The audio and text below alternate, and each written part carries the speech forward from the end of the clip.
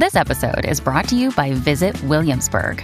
In Williamsburg, Virginia, there's never too much of a good thing. Whether you're a foodie, a golfer, a history buff, a shopaholic, an outdoor enthusiast, or a thrill seeker, you'll find what you came for here and more. So ask yourself, what is it you want? Discover Williamsburg and plan your trip at visitwilliamsburg.com.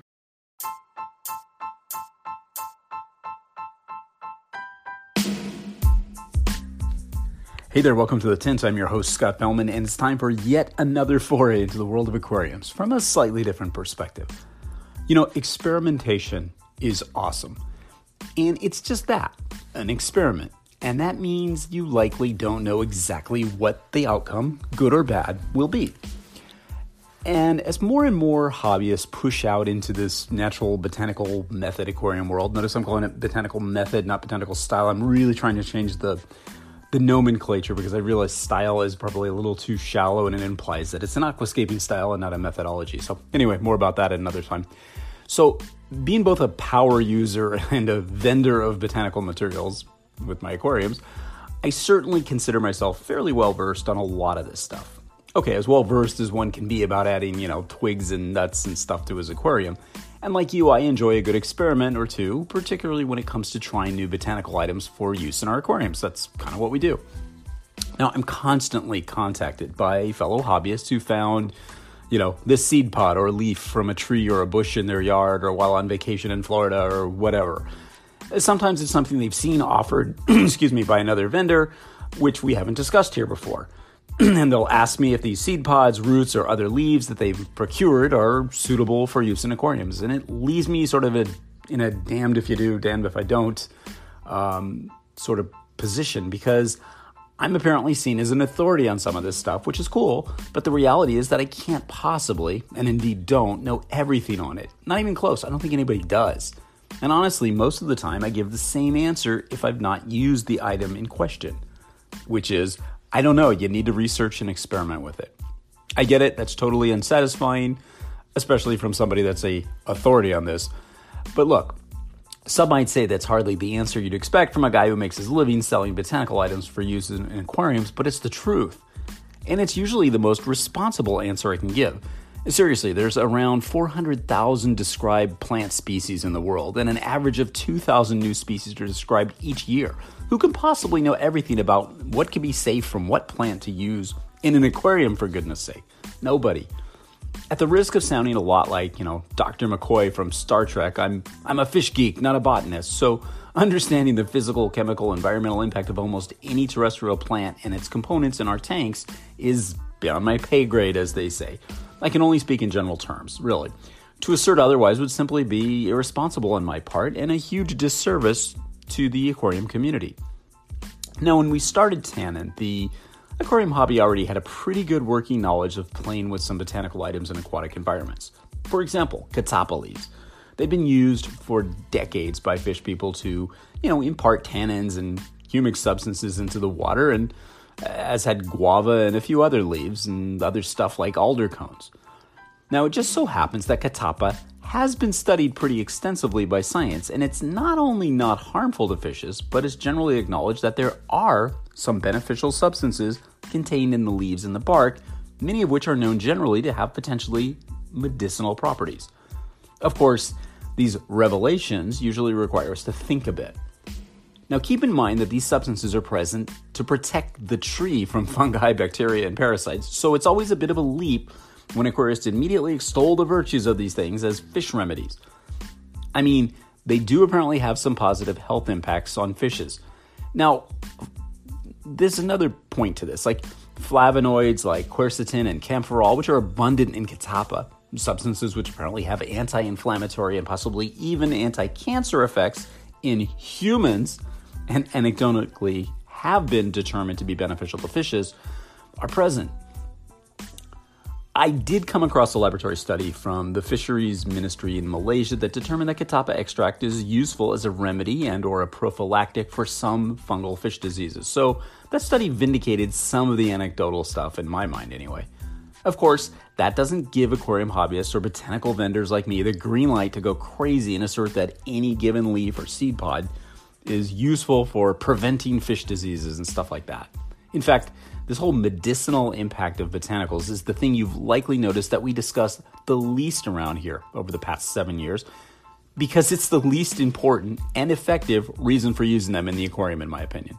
I mean, when my fishes contract diseases, Mr. Leaf Vendor, I reach for real medications and I treat them in a hospital tank. And you should too. It's just, you're not going to treat a major disease with leaves or botanicals. I mean, yes, you could give it the try and watch your fish die, or you can buy the, $12 medication from your local fish store and cure your fishes. That's the way I'm looking at it. And you see, tons of these vaguely worded articles online and, on the purported medicinal properties of Catappa, typically on sites that, sell leaves. And typically they're kind of vague and filled with all of that wonderful marketing hyperbole and claims, i.e. bullshit, about their wonders that perpetuates all the myths and suppositions that are unfortunately so abundant in the aquarium world about this stuff, and we've been spending the last 7 years trying to dispel. We've chosen to steer clear of this kind of vagueness and rather chose to focus on their use as natural materials to foster a diverse ecology in the aquarium by recruiting, microbial and fungal growth, and as a food resource for a variety of organisms along the food chain. Now, we see botanical materials as a means to impart tannins, humic substances, and other organics from their tissues into the aquarium water, creating not only that visual tint in some instances, but impacting some of the environmental parameters as well, like pH. Those things are typically not disputable, with the exception of to what extent they do this. And of course, we're ultra geeky about this stuff. Yeah, we geek out hard. So let's talk about the process. Well, one of the most amazing things about our practice of adding leaves and twigs and seed pods and other materials to our aquariums, whether you collected them yourself in Houston, Hamburg, or Hong Kong, or purchased them from a supplier like us, is that they can almost be relied upon to perform in a fairly predictable manner in our aquariums. In other words, the same natural processes which affect the decomposition of an alder cone from Europe impact the sterculia pod from Southeast Asia, or the oak twig from North America, or the jackfruit leaf from Malaysia, or the banana stem from Thailand. Colonization by biofilms, fungal growths, and the resulting decomposition which occurs are the same all over the planet. And they're the same processes which govern what happens in our aquariums. Think about that for just a second. Let me rephrase it one more time. The same processes of nature which impact the leaves when they fall into the water in the Amazon occur in your home in suburban Los Angeles, Paris, or Tokyo for that matter. Nature doesn't care. Sure, there are subtle chemical, mineral, and other physical variations in the tap water in different parts of the world, which, if I'm being intellectually honest, could make some differences, but the ecological processes which decompose leaves and botanicals are the same. It's actually pretty remarkable when you think about it. When viewed as a whole, the macro view of a botanical, method aquarium, I almost tripped up and said style. Gotta stop that. Botanical method aquarium is that it challenges us to look at the big picture, not to get too caught up in any one aspect of creating or managing our aquarium, and to appreciate all the process by which nature does her work. And to make a mental shift to understand that everything that we see in the aquarium is exactly what nature intends. I think we're starting to see a new emergence of a more holistic approach to aquarium keeping. A realization that, we've done amazing things so far, keeping fishes and plants in, a glass or acrylic box with applied technique and superior husbandry, but that there's tons and tons of room to experiment and push the boundaries even further by understanding and applying our knowledge of what happens in the real natural environment. You're making mental shifts. You're accepting these processes and attempting to replicate the function of natural aquatic habitats in our aquariums by achieving a greater understanding of nature in general. Wow, as usual, I guess I drifted off into, philosophical mode here. But look, that's all well and good. But we were talking about what seed pods and leaves are acceptable for aquarium use besides just the ones that we offer for sale. And again, I simply can't tell you. Besides, should we assume that all botanical materials impart the same substances into the water? I mean, damn, who could possibly know that for certain? You better do your homework. If you're collecting the damn stuff, and that's the easy part, shouldn't figuring out what the fuck they do be at least a tiny bit of a challenge? I think so. I suppose it all starts with proper identification of what you're collecting. Proper ID is a really important part of utilizing botanical materials in your aquarium. We've tried a lot over the years, trust me.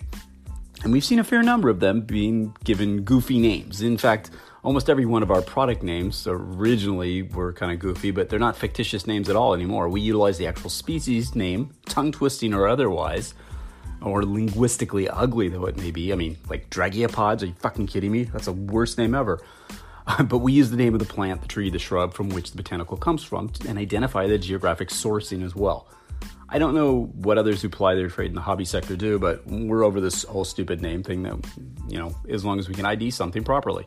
So, disclaimers aside, here's a few general words of advice that we have for you if you're going to collect your own stuff, and you should. First, make sure that you're legally permitted to gather the materials that you're considering and that you aren't trespassing on someone else's property while doing so. Hello. Make a positive identification of the botanicals that you're going to collect. A good nature guide or field guide to plants of your region can really help. And there's this thing called Google that might work well too. Don't be lazy. Again, confirm the area that you're collecting from is not sprayed with pesticides or subject to runoff or other toxic, substances or pollutants. This is super important. If you're not sure, just don't grab them. It's simply not worth it, in my opinion. If the plant has a name that starts with deadly or poison, like poison ivy or deadly nightshade or whatever, that's a pretty good fucking clue not to even consider using any part of it in the aquarium. I'm just saying. Collect the botanicals that you're focusing on as naturally fallen materials. This is really important, especially with leaves. As we've discussed many times over the years here, when leaves fall off naturally, they've consumed many of the sugars and the other compounds, which are not necessarily beneficial for our systems and actually are probably more detrimental than helpful. Never collect anything from a tree or shrub which is protected, endangered, or otherwise restricted from being disturbed in your area. Again, pretty obvious, but we'd be negligent if we didn't mention it here. There's lots and lots of botanical materials which you can legally collect and safely utilize in your aquarium. Hobbyists have done this for many decades, and we've been encouraging you to do it since the beginning here.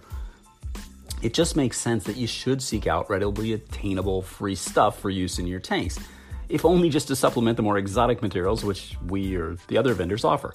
Not only is it a good way to save some money, it could get you into the great outdoors and maybe even create a new hobby for you, and it can be kind of educating. It's beyond just collecting stuff. It's important to understand how these materials occur, what benefits that they can offer, and how they play a role in the wild terrestrial and aquatic habitats of the world. And I've found over the years that most trees and plants do have leaves, bark, and seed pods which contain tannins, humic substances, and other compounds which may have a desirable effect upon the aquarium environment. It's not a surprise, right? To what extent may only be determined by careful laboratory analysis, something most of us are simply not equipped or prepared to do. The same goes for any other compounds these materials can impart into the water. And some may prove to be toxic to aquatic and other animal life if they're consumed, they're steeped, or otherwise utilized in the aquarium. We have to do our homework, simple as that. So no, I can't tell you if that cool seed pod you found on holiday in Ibiza or the root you grabbed during your hiking trip in the Appalachians is going to nuke your Geophagus tank or not. I can only tell you how we'd approach it. Try to research it. Research what you can. Again, there's this crazy cool search engine on the information superhighway called Google, and they have all sorts of information you can look up. Really, it's cool. Beyond that, you could experiment with what you consider expendable. I gulp when I cringe when I say that. But you consider expendable fishes in a reasonably controlled setting and just see what happens. Yeah, experiment, risk, chance. It's not for everyone, but if you want to use that seed pod or leaf, you'll need to experiment for yourself to know for sure. You're like, okay, I get it, but what about your stuff, Scott? Well, I can tell you that every single botanical item which we offer has been tested and fairly extensively in our own aquariums and in those of some of our friends with our own precious fishes before it's ever been considered as something we'd offer for sale. It's the best way, in my opinion. We didn't just wake up one day and decide to create a business because we found some cool acorns in a tree down the street, you know what I mean? I've become shockingly conservative about what I use and offer for my aquariums. I'm often approached by my suppliers overseas who will tell me, hey, Scott, would you like some whatever pods for your customers? And after that initial excitement about how cool the damn thing looks, I hit the research and perhaps I'll find out that the tree from which the pod comes from is known to have a poisonous bark or something weird like that. And I'll quickly just slam the door on the idea, rationalizing, I should say, that if the bark is toxic, whatever the toxin may be could be found in other parts of the tree, including said seed pods. It's not worth it, in my opinion. It's just not. Hardly scientific and possibly even a wildly incorrect assumption, but pretty conservative if you're thinking about importing a bunch at great cost to use in fish tanks. Now sure, sometimes I will take the chance and experiment with the pods or bark or whatever, but it can be many months or in a couple instances with some of the products we've offered. It's been a year or two of success with my own tanks and my friends' tanks before I'll even consider offering it for sale for you guys. This is not a fast, farm-to-table kind of operation. We spent years playing with this stuff, and we love all of it. It's fun. But guess what? I've killed a few fishes, very few along the way, but I have killed some. And to be honest, it wasn't just because the botanicals we tested were somehow poisonous. It was usually because we pushed it in terms of numbers of stuff added to a tank at one time, or using the botanicals without preparing them properly, or just added too much too quickly. It's worth repeating that even with safe stuff, as we've discussed many, many times here over the last 7 years, you can push too hard, too fast, and create potentially tragic outcomes for your aquarium. We've talked about hows and whys of this before. You can look it up here. I'm not going to bore you with it again. You have to prep, you add slowly, and observe. We can say this over and over and over again to the point where you're probably sick of hearing it, but we'll keep saying it. No matter what you use, where you obtain it from, or what anyone, even myself, says, you have to do that. Every aquarium, every fish, every situation is different, and the possible outcomes are always subject to lots of variables. Natural materials can sometimes have unpredictable results. It's as simple as that. Anytime you add anything to your closed aquatic environment, stuff can happen. It's reality, as you know. Some fishes, like Apistogramma, are really sensitive to changes in their environment, and they can even be poisoned, or I don't want to say poisoned, but they can even decline when utilizing so-called safe botanicals. You just need to go slowly when adding them to an established aquarium. The botanical aquarium method is not completely risk-free. You've got to tell yourself that. Now, after a while, like anything else, you sort of get a feel for what can and cannot work. You'll look at a seed pod or, whatever, have a sort of a hunch, test them, do some research, and maybe you'll be very pleasantly surprised. Other times you'll be shocked that that seemingly innocuous leaf that you just added to your test tank has the fishes gasping at the surface in 5 minutes. You just can't be sure until you test them yourself. That's the adventure here. Or, of course, you can get your botanical stuff from us or some reputable source and have a little peace of mind knowing that at least we use this stuff regularly in our own tanks after a lot of testing. I've even seen a few, tannin knockoffs pop up online, and that's cool, and maybe they have different offerings. Check them out for sure, although sometimes I can't help but wonder, based on many of their parallel offerings, if all they did was try to source the same stuff we did at a less expensive price or whatever. That's a concern. Like, we did the risky groundwork and then they figured out it was all safe, which is cool, and I suppose I can't blame them for adopting that strategy. It's kind of smart. Yet I can't help but wonder, the reality is that just dumping any leaf or pod from any old source into your aquarium carries some risk to it. And that cool decorative gourd or whatever that you saw at the craft store that finds its way onto, joesbotanicals.com, for example, may or may not be coated, varnished, or otherwise chemically preserved with material that can easily wipe out your tank. I've done that before, years ago. Bought some cool pods, thought they'd be really neat, thought I'd be so smart getting them from that guy on Etsy, and what happened? They were designed for crafts, and I killed an entire tank of test fishes. Fortunately, it was test fishes, but that's still tragic.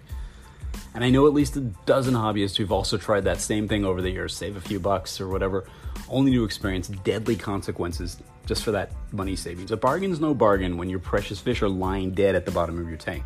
I suppose it's in our hobbyist DNA to want to find shortcuts or hacks or workarounds or whatever you call them, and that's fine if you accept the potential risks that go with them. There's a reason why we offer what we do and why we obtain our botanicals from the sources that we do. Going to the source overseas is challenging, it is expensive, and it's a pain in the ass, but it generally doesn't yield product which kills fishes instantly. It's why we aren't rolling out new things every single day. It takes time to source these things, test them, identify them, observe them in use. We test them extensively with our fishes before we'd ever think of making them available to yours.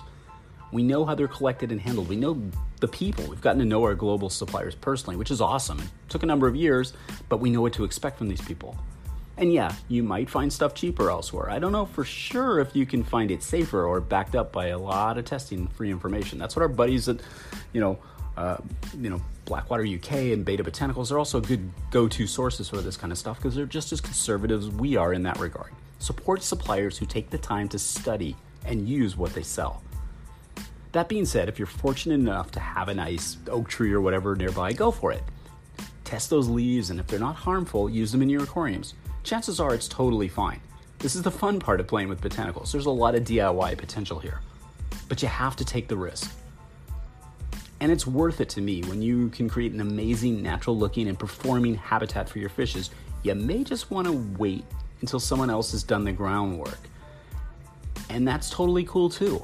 It just depends on your attitude and your risk tolerance. So if you see that cool seed pod leaf or piece of wood on your next hike and think to yourself, gee, that would look killer in my tank, go for it. But only after you weigh the risks, prepare the item for use, and test it carefully. It's very enjoyable, it's alluring, and it's a fascinating part of our hobby if you take the proper steps to minimize risk. It's beyond just, collecting stuff. It's important to understand how these materials occur, what benefits they can offer, and how they play a role in the wild, terrestrial, and aquatic ecosystems of the world. There's literally a whole world out there to explore if you want to. Be adventurous. Stay curious. Stay bold. Stay excited. And always stay wet. Until next time, this is Scott Fellman from Tennant Aquatics. Thanks for spending part of your day with me, and I look forward to seeing you on the next installment of The Tint.